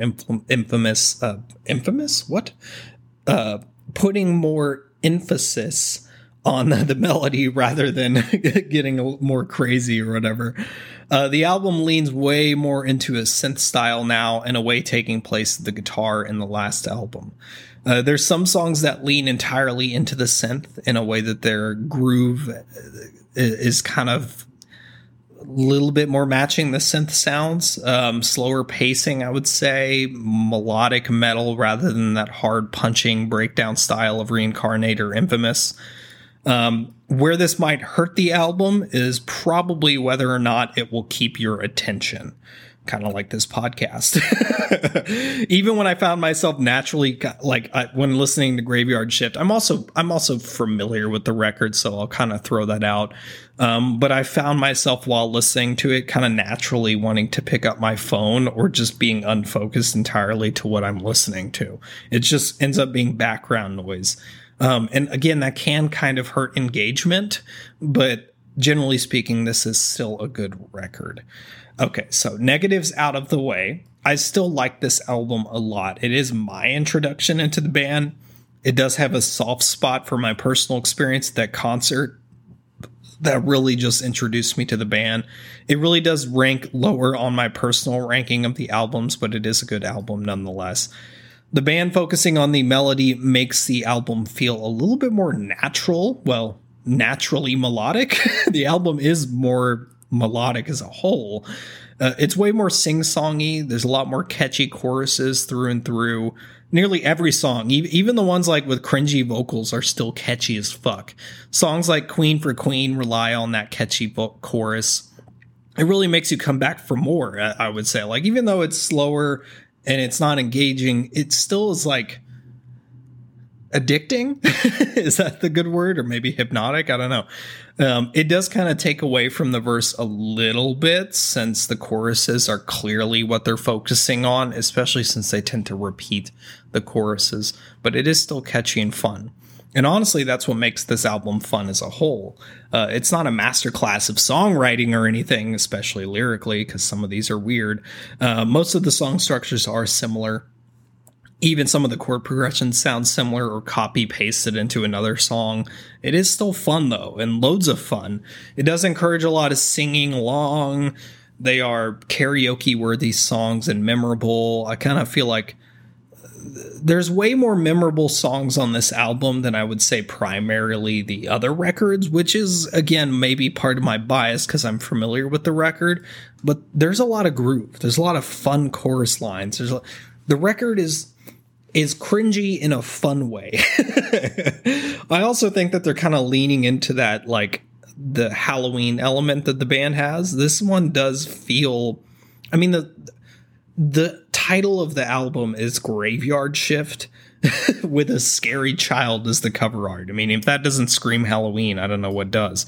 Songs like Necessary Evil, featuring Jonathan Davis of Korn fame, has a great synth melody that sounds extra spooky, and lyrics about death. It's really a standout song on the record as a whole. That song followed up by Soft. Soft is literally that TikTok meme. It's that, what is it? It's that TikTok where somebody sees like a dog or cat, like when they come home from work, and they run at them. And the intro of the song is that heavy riff, and it's Chris Motionless yells, "You're mine, motherfucker!" And then aggressive cat pets. I know you've seen it before, but anyway, great song, great chorus. Honestly, that intro is great too. It's a headbang worthy song, like a fast headbang though. It's one of the exceptions to this album is slower, because that song is not that slow. Let me get some coffee in me. Honestly, this album feels to be kind of one banger after another. It feels like an album full of singles. Again, while I agree the lyrics are weird, and sometimes the lyrics are adolescent, the lyrics don't feel as inspired as some of the other records.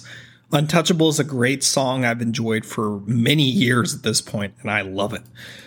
Despite all the negatives, I still really enjoy these songs one after another. It's like a greatest hits album for me. I know these songs. I know their words. I sing along with them. I'm an emotional teenager. Hello. How do you do, you fellow kids? One of the songs that I'm talking about with cringy lyrics, Not My Type, Dead as Fuck, is a very cringy kind of lyrical pellet. If she's got a pulse, then she's not my type. Come on. However, the song does scream Halloween. The synth effects, Chris Motionless having that high-pitched kind of squealy vocal part similar to a clown. Even like having riffs that just scream Halloween. I don't know what it is about the song, but it's just so perfect for the Halloween season in general. The synth-led and I apologize, there's a dog barking currently. I could get into a rant about this, but I have currently the loudest fucking neighbors I've ever had in my life. The ones that live above me, they are impossible to deal with. Anyway, so I'm just going to keep going despite the dog barking. The synth-led melody in the chorus is phenomenal. The lyrics are terrible, and yet the song is probably my favorite off the record. She's my graveyard baby. Anyway, that makes no sense, Chris. Anyway, I love it though. It's a fun tune, and that's pretty much all I've got to say about it. Voices is another Halloween song. It's a little bit more skater sounding, but lyrically, voices in my head again. I love it. Sounds spooky to me. It's great. Loud Fuck It. Terrible song title, in my opinion, but great song. It's a song about being loud, and the song reflects that, being loud. Killer riff, rhythm-based. The last tune I'll probably talk about is my favorite Motionless White song ever, period. My favorite Motionless in White song is Eternally Yours. This is the closing song of the album, and it's fucking awesome. It's really just a ballad song. It's a piano melody with very heavy guitars kind of lending itself into fast-paced styled verse, but it just has this ballad feel to it. There's so much emotion in this song, and I love it. And I don't know why, but when I hear Eternally Yours, I really do, like with the lyrics, I picture Phantom of the Opera, which is my favorite, like, musical, I guess, but technically it's opera, so whatever. But essentially it's like this kind of, I think it's up for interpretation, but I think the lyrics are talking about this kind of like unreciprocated love, or they're talking about like a vampire. I don't know. But it's just a sad tune. It's got a lot of emotion to Chris Motionless vocals. And it's like a ballad, like I said. Also, shout out to Rats, because that's a good opener for the record. But guys, I get it. Graveyard Shift has some weird lyrics. That's really the only negative I would say. The pacing is a little bit slower. I don't think that's too much the fault of the record itself, but it's still a very much Motionless in White record. It's still very good. It may not be everyone's favorite record, but it's catchy as fuck. The songs are memorable. They're great live. It's just a lot more commercially friendly, I would say. It does have that kind of teenage angsty vibe, but it's a good album overall, and I'm not going to fault anything. I'm not going to fault the cringy lyrics and having a great album regardless, Only Motionless in White could have cringy lyrics and be amazing also. So, like, I'm still singing along, even though I'm like, oh man, these vocals, whatever. Vocals are great, the lyrics. But yeah, good album, solid addition to the discography. So I know you won't notice, but I had to pause the recording because of this incessant dog, and then also I had a bunch of people outside my house just being loud as fuck for no reason. Loud as fuck. That is also a Motionless in White record. But I do have like an hour left to record this, so I'm hoping to get this done quickly. If you can't tell, I am kind of rushing this just a little bit. I'm kind of running. I want this out on Halloween, so I was running out of time to record this because of all the things that happened this weekend. But plus, there's a second episode out that I had to work on. Anyway, let's get to the next record. As usual, Motionless in White went on tour in support of the Graveyard Shift album. They joined their friends and collaborators in this moment for the Half God, Half Devil tour. The tour yours truly went and saw them at. Fun fact, this is also the first concert I ever went to by myself. I might have said that in the In This Moment discography, but I don't remember. The tour would be a worldwide tour, touring parts of Europe and the United States. The touring season wouldn't come to an end until 2018, probably the biggest gap between records, or at least it kind of feels like it.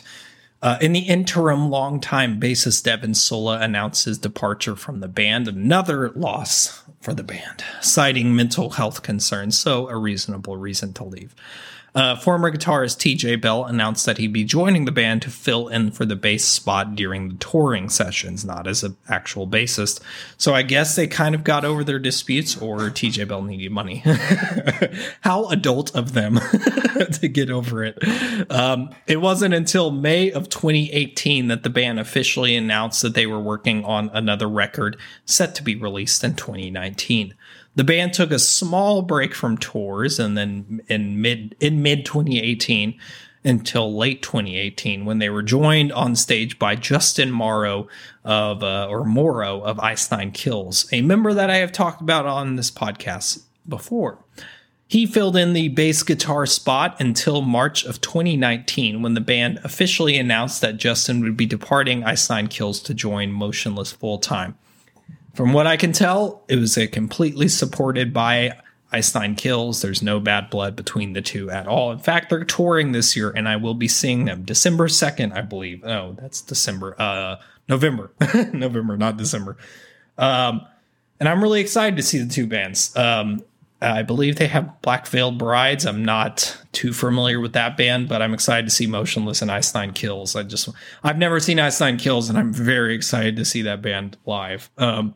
Anyway, finally, in June of 2019, Motionless in White released their fifth studio album, Disguise. Disguise was released through Roadrunner Records, produced again by Drew Folk and Chris Motionless. Side note, it's weird that somebody felt the need to include this and the prior album as their ex-studio album after leaving Fearless. Like, this one and the last record, they both say on Wikipedia, this sounds like a disgruntled fan to me, or somebody who works at Fearless put this in the Wikipedia, but it's like somebody felt the need to put their second album since leaving Fearless Records, their third album since leaving Fearless. Like, get over yourself. What the fuck? Who cares? How dare you leave Fearless? I'm also going to note that Wikipedia says that Justin Morrow and Vinnie Morrow, similar names with different spelling, if I'm saying that, are credited on the record. Justin with bass and Vinny with the drum spot. But Wikipedia has in the parentheses, even though they didn't play on the album. Who the fuck wrote this? This is a disgruntled fan, right? It had to be. Even though they didn't play on the album. Or it's one of those like stubborn like skeptics that like you talk about Bigfoot and they're like, well, that can't be real. And then they have this unnatural, the earth is clearly flat. Anyway. Also, I don't think... like, Tom Hain is also credited as a drummer, so he may have actually done the drums. But I think this is a case of incorrect Wikipedia information, because I can't imagine that the band would credit artists that didn't actually contribute. There's no reason to do that. It'd be kind of unusual for Roadrunner to pay people who didn't actually help. You know what I mean? Like, any record label in in general, record labels are not going to pay people unless they actually contributed on the record. So, hey, you don't get royalties unless you help Ho. So I think if they're credited on the record, they helped with some of the recording process. We just don't have all that information to confirm that or not. But anyway, Disguise received mostly negative reviews, believe it or not. It's actually the lowest reviewed in the discography next to Graveyard Shift. But personally, I think it's the least heard of on this record. Yeah, I think this is the album that received the least amount of listens. Despite my podcast, I don't even remember listening to this in 2019. I think I heard this record in 2020. And it's like a polarizing album, getting like everything from 7 out of 10 to 2 out of 5s. And the reviews are very scattered, but I'm really honestly going to blame marketing. I don't think these reviews are a good representation of the record, just saying that. And I don't normally have much to say about the review section. I just kind of put that out as informational, but I did have to find this via socials, I believe. And my guess is that this is not a widely marketed album as much as the other ones were. I think it's possible that it was overwhelmed with music coming out in 2019, but also this happened to be right before the pandemic. So shit happens, that happens a lot in the metal world where when multiple popular bands like release new records and they kind of like, in a way, they're like pushing for top spot. Unintentionally so, like if Meshuggah released an album, it would overwhelm a Motionless in White album. So it would kind of Motionless in White it would become the a good example is Black Panther. When it got released, the first one, it was one of those movies it's a phenomenal movie. I have nothing bad to say about Black Panther, but that was also the year that it was like, wait, did that come out this year? It's that kind of movie, if that makes any sense. I feel like this was probably that as well. It got overwhelmed by other things happening that year. It was a big year for music in general. And that happens a lot. Like I said, it happens sometimes. Where am I? So Loudwire ranked this as one of the best metal albums of 2019, despite the reviews that I just mentioned. And the album charted at number 27 at the Billboard. So on par with Graveyard Shift. It was the same ranking on the Billboard 200.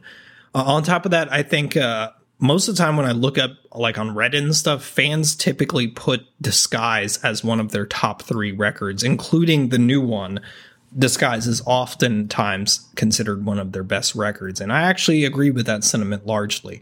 Anyway, Disguise has 11 songs, 12 on the special edition version, features a cover of Somebody Told Me, and it's a little Somebody Told Me by The Killers. It's a cover. And the album's a little bit over 40 minutes, so I think it's also their shortest record, which might also be a reason for the critic reviews or lack of marketing. It's almost like an EP. Okay. So now we're on to the newer albums. This album, again, is on par with the prior records, and it is a little bit of a sleeper hit. I think Disguise is one of those albums that I feel was unnoticed when it was released and has gotten more popular since. It's got a little bit of a cult following, even though this is a popular band, so cult following doesn't really happen. It's that album that it came out and I think it flew under the radar until somebody was like, yo, what the fuck? This shit is good. It's really a top tier album for this. This is an S-class album for Motionless in White. It's amazing. It's the first album I'd say that the band really got rid of that kind of unnecessary influence style that they have, that unnecessary Marilyn Manson vocals, all that stuff. Their influences still largely shaped the sound of, or they largely shaped their sound, but they aren't relying on their influences for music's sake anymore. This is a pure Motionless in White album. It's an amazing record. The lyrics are great. There's so much more emotion in this record. It's a better songwriting style than Graveyard Shift. It doesn't feel rushed like Graveyard Shift does at times. Each song is unique and it stands on its own. They're each single worthy. It's an overall great album that feels more personal in a way than other albums felt more commercially.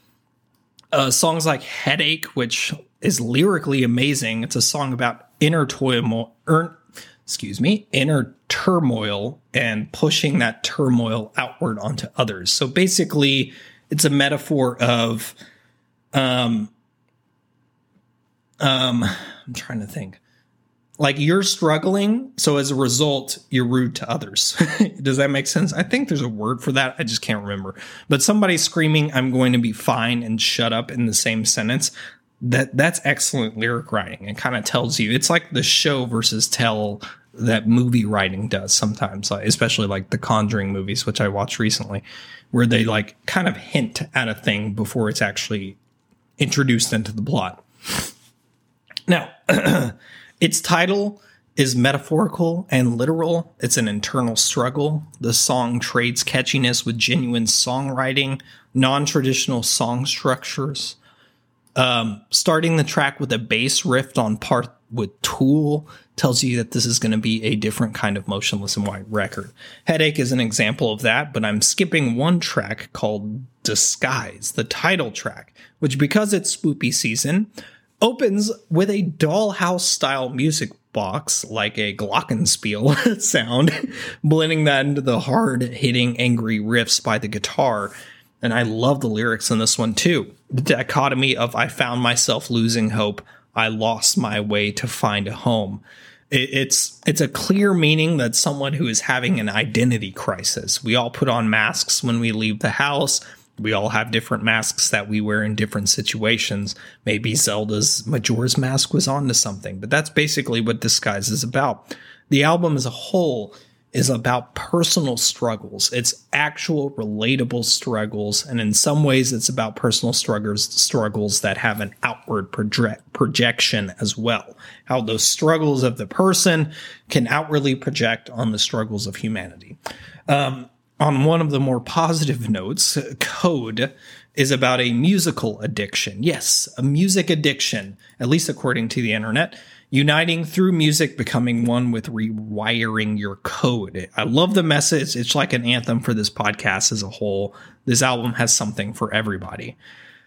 It's their most metal, less teenage angsty sounding album, I would say. Listen to Thoughts and Prayers and tell me that breakdown doesn't scream heavy, you know? It's like a band that is finding themselves finally. They're being themselves while simultaneously proving any naysayers wrong.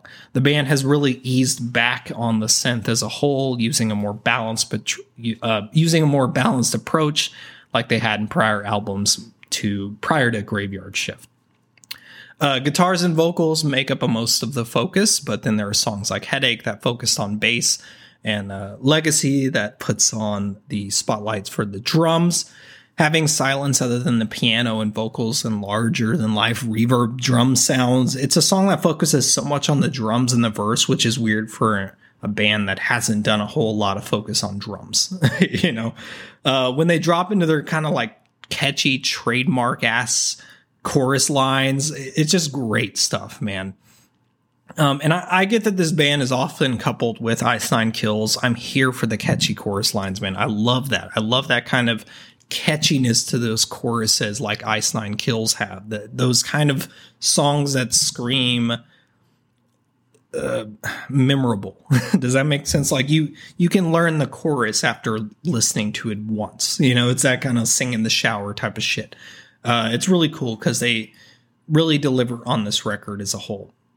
Also, I want to add one more thing. If you want to add something to your Halloween playlist, cool, because Motionless in White delivers with Undead Ahead 2, The Tale of the Midnight Ride. I mean, outside of the fact that the lyric is about Halloween in itself, the lyrics mention moonlight, fog, Lucifer, pumpkin, witches. It's like a checklist for Halloween themes, and I don't really know what more you want.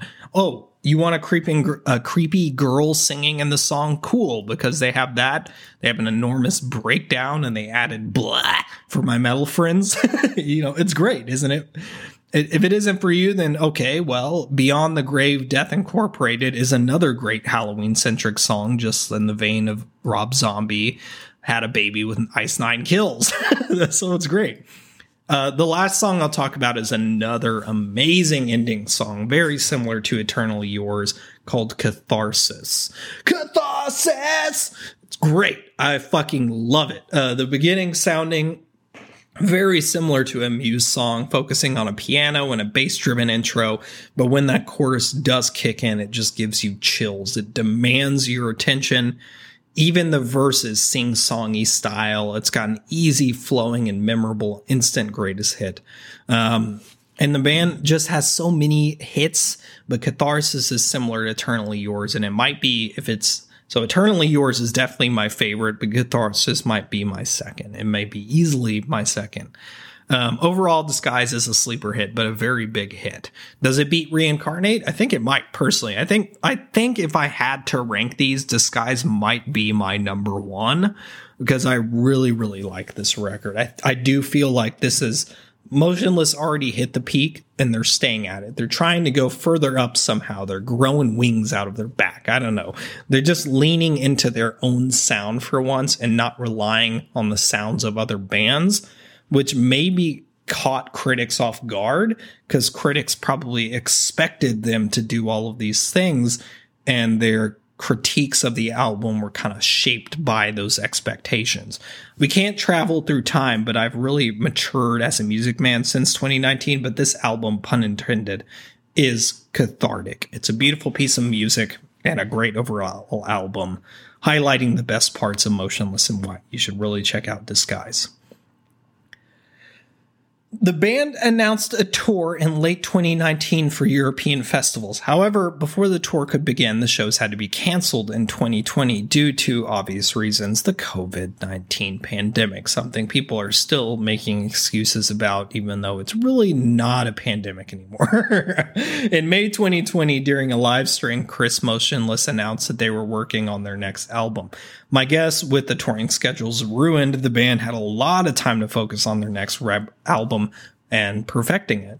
The recording sessions were continuously delayed due to the pandemic, so a large portion of the album remained unfinished by the end of 2020. The band, in the interim, released the 10-year anniversary of Creatures and the cover song of Killer's Somebody Told Me that I was on the previous record's bonus version. I suspect that the majority of 2021 had similar issues with recording, as the band didn't release any new material until August of 2021. Finally, in June of 2022, Motionless in White released their sixth studio album, Scoring the End of the World. Similar to the last two albums, the last album on today's episode was produced by Drew Fulk, and this time, Justin DeBlayek, again released through Roadrunner Records, and just like with the last album, there's really not much to discuss other than that. The album has received mostly positive reviews. The lowest review I saw was 3 out of 5, which is the only review I saw that was that low. Otherwise, the album is getting 7 out of 10s or 10 out of 10 ratings across the board so far. Many critics citing the album as the heaviest and best album that Motionless in White has done to date. The album has the highest debuting recording for the band as a whole, just missing the top 10 at number 12 on the Billboard 200 charts. Next album, I'm calling it, they're going to break into that top 10. Especially with their current TikTok and meme fame with that, hello, you're mine, motherfucker. You know, they're very popular on TikTok, surprisingly. But this time the band hired Vinnie Morrow on the drums.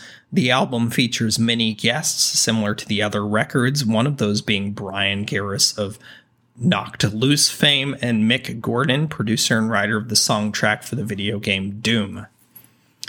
Okay, this wasn't planned, but we are doing another band that would just release an album this year. It's kind of a timely discography.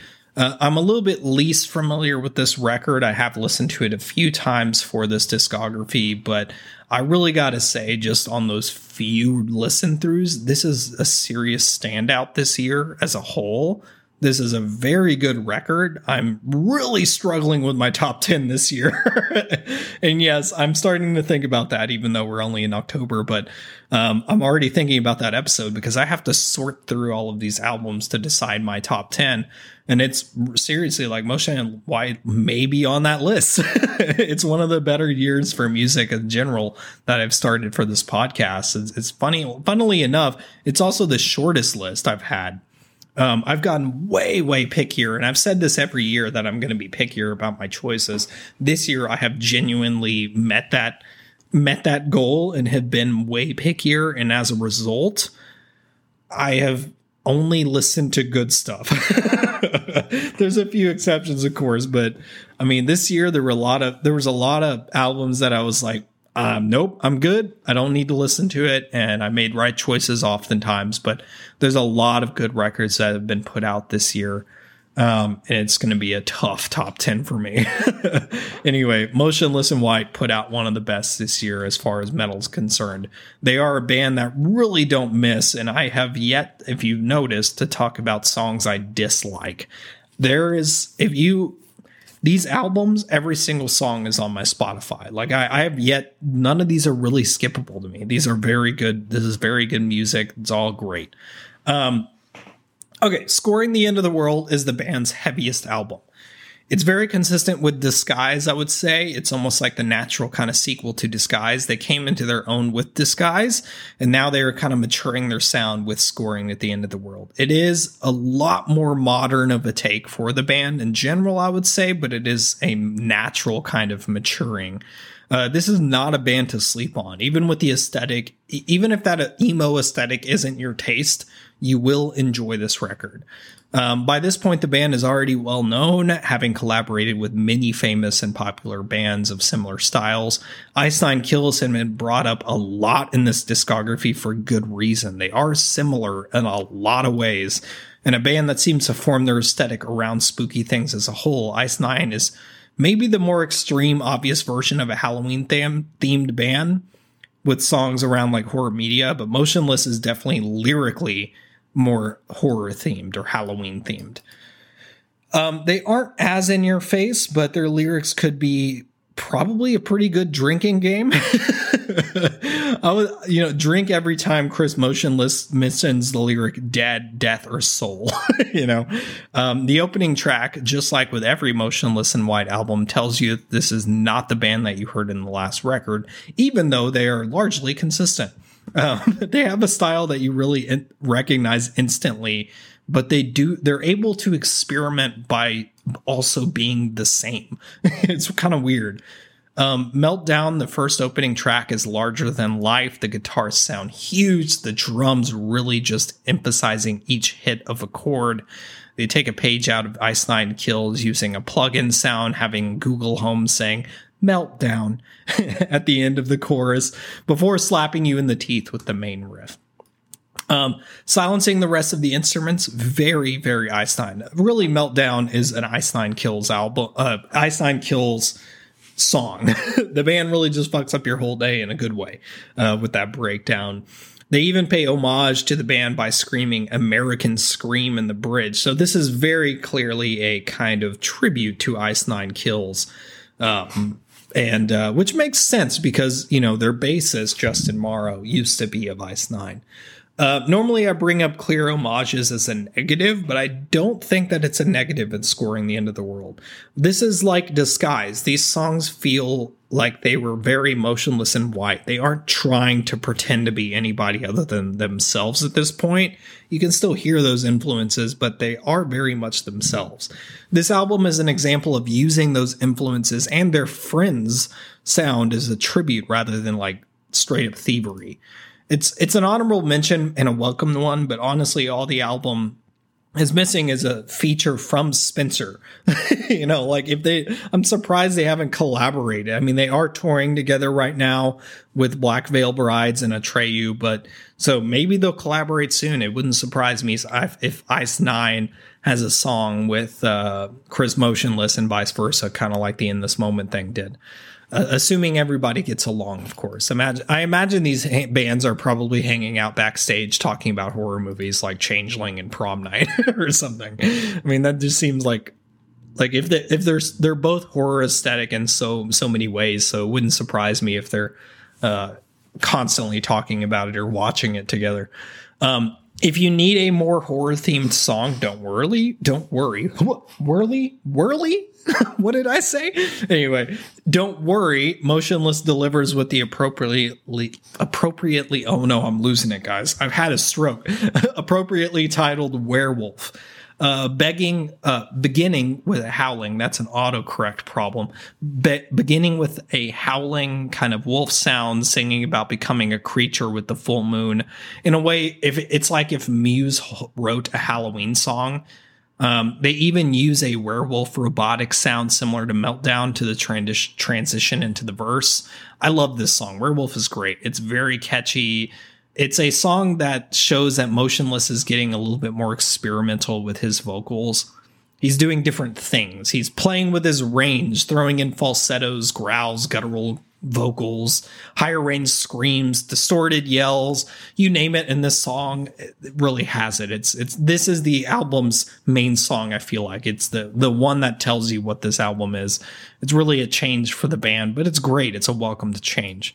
They feel like experts, they know what they're fucking doing at this point. So everything has intent. It has purpose. It's on purpose. It's not half-assed. It's not, they're not making things up as they go. They know what they're doing when it comes to songwriting. Even the instrumentation seems to have matured. They are playing for the music. They're a no nonsense kind of approach. I haven't really mentioned it, but the mix has been immaculate. In general, this is the best one so far. This is clearly the standout record. The way the sounds are balanced to perfection. I mean, listen to the follow-up of Werewolf, Porcelain. I held a wrecking ball and you're porcelain. It's that one lyric has so much impact. If nothing else, that tells you the maturity of this band. It's almost like a song that accepts your beastly inner self. And I think it's a song about breaking somebody also. It's unclear if it's like a lover or not, but the impression I essentially get is that you are breaking somebody. It sounds remorseful, but also introspective, kind of like owning up to being a monster. I have no idea if it's related to anything specific, but it's a great song on par to Internally Yours and Catharsis that closed the prior albums. And if it was an ending song, it would actually match kind of those records. Slaughterhouse is a song that's proof of the album's harder hitting, kind of heavier side. They brought in Brian Garris from Knocked Loose, and you can't really make a soft ballad with Brian Garris. He's got a very, very metal vocal style. He's screaming at the top of his lungs. It's got to hit like a fucking semi-truck, and Slaughterhouse delivers.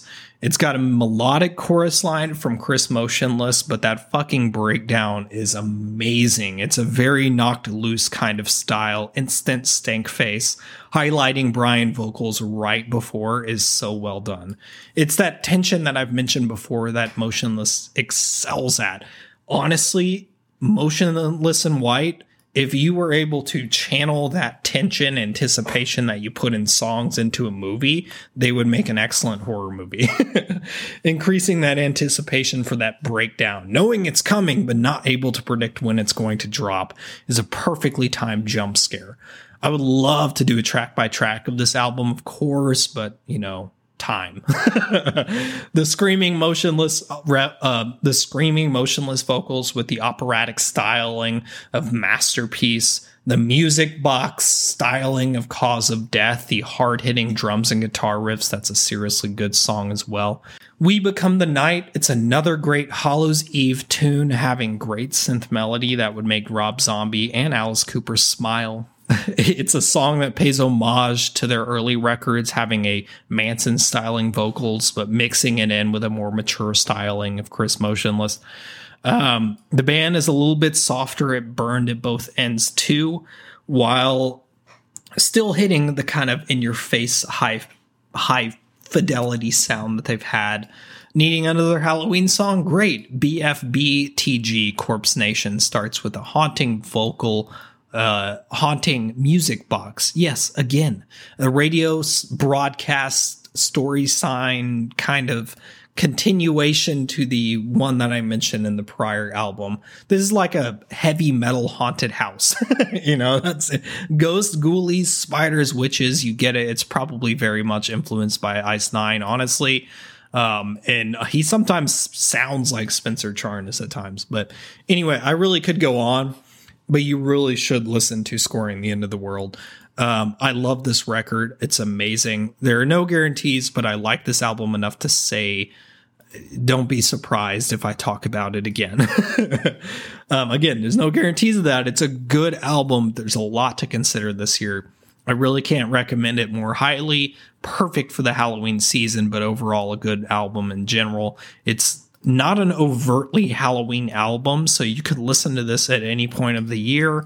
It's not one of those records. It's not like Einstein Kills seems to have kind of stuck themselves in the October setting, kind of like Rob Zombie. Motionless has gotten around that by being Halloween themed without being a Halloween band, if that makes sense. The album is really a testament to the kind of mature nature of the band. It's got the excellent songwriting we saw in Disguise with a lot more metal overtones, a more modern metal take. They got some djenty style and things like that. It's a little bit more deathcore than I would say metalcore, even though the band is largely considered metalcore. Maybe more along the lines of like Architects or something like that if we're talking metalcore.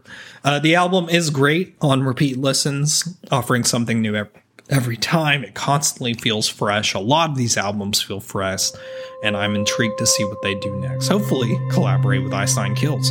So anyway, that's it. I know I kind of rushed through that, but me rushing through that was still nearly a 2-hour podcast. Actually, I think I've dipped into 2 hours by now. So you know what this means, right? Now that we're at the end, stick around. There might be some spooky atmosphere. And yes, I do intend on putting spooky atmosphere in this one and the 15-minute one that is also being released. I think it's a little over 15 minutes, but keep an eye out. There is a second episode out there, and it's all spooky atmosphere. Just no talk, no nonsense, just spooky atmosphere for the Halloween season. And I leave you off by saying Motionless in White was a great record, great records, a great discography. It was a fun time to listen to. You should really check out the band if you enjoy them. They're an active band. They are touring right now. You should support them. Support your bands in general as a whole, because bands struggle more than you expect. So support them. There's a lot coming in the future. It's probably going to be a minute till my next discography, because I had to, I basically worked through all of October for this shit. So it's, this was a push to discography, granted, but I wanted to deliver something to y'all because this is my favorite season of the year. Hopefully it was a good Halloween for everybody. The holidays are coming up soon, so enjoy everything while you can.